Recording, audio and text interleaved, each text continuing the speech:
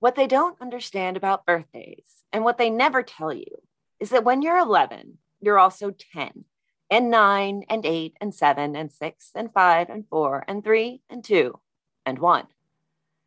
And when you wake up on your 11th birthday, you expect to feel 11, but you don't. You open your eyes and everything's just like yesterday, only it's today. And you don't feel 11 at all. You feel like you're still 10. And you are, underneath the year that makes you 11. Lightning recap. In Sandra Cisneros' 11, a little girl wishes she weren't 11.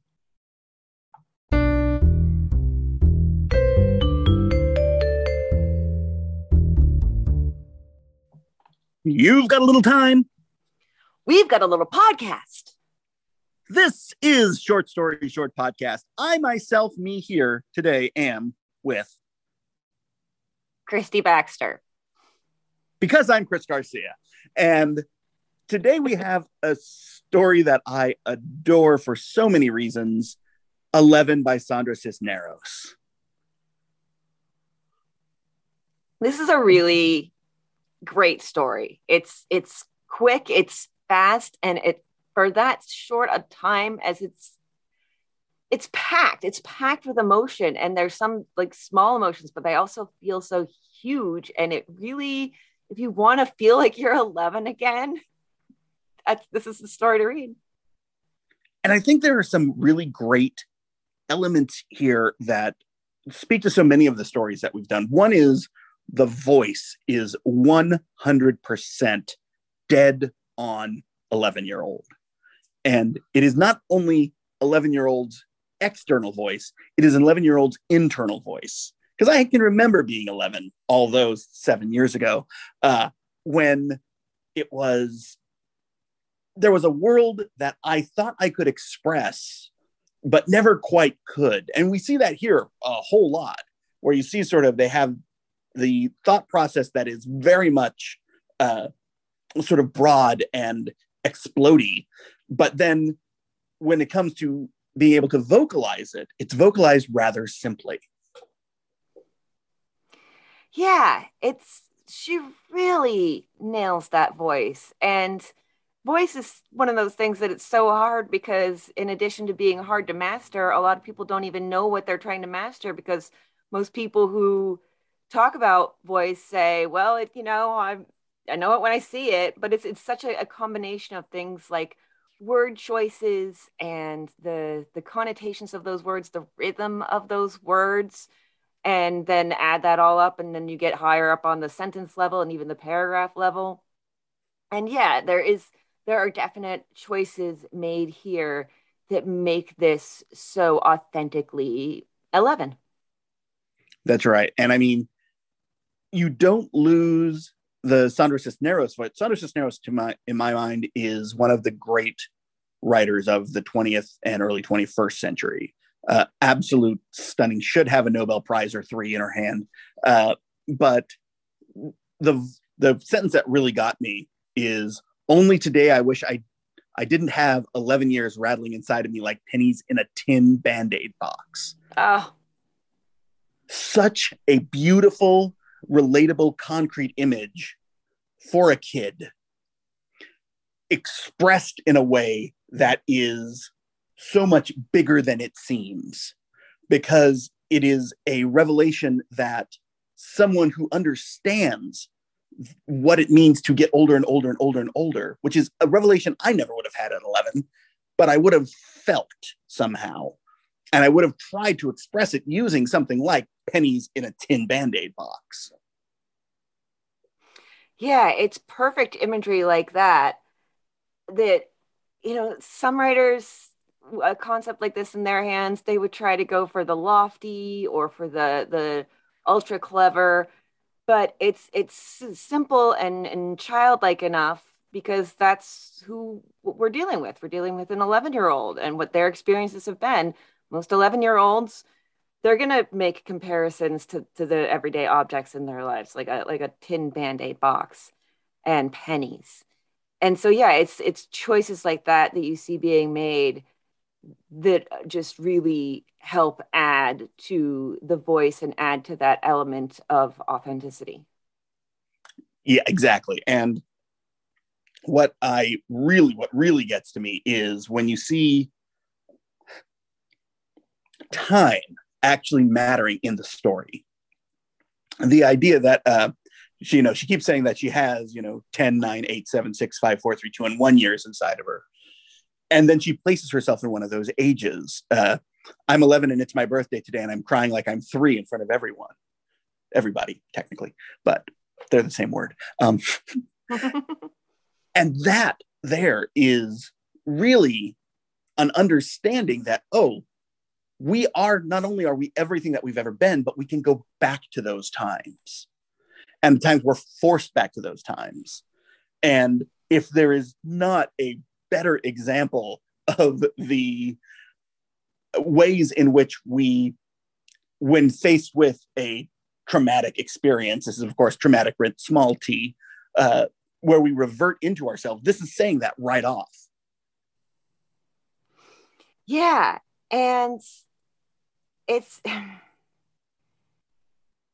gets right to the heart of it, and that kind of painful powerlessness that you have at that age, and for a long time afterwards too. But 11 feels like the the apex of powerlessness, or nadir as it was, depending on how you look at it, I suppose.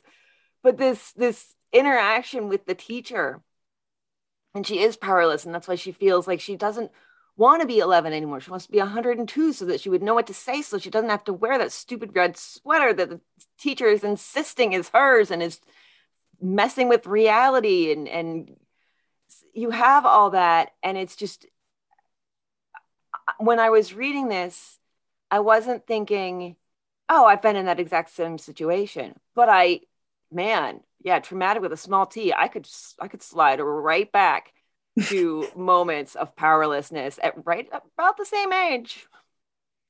Yeah, and there's some really interesting note that there is when she's talking, she believes everyone has the same world experience she has.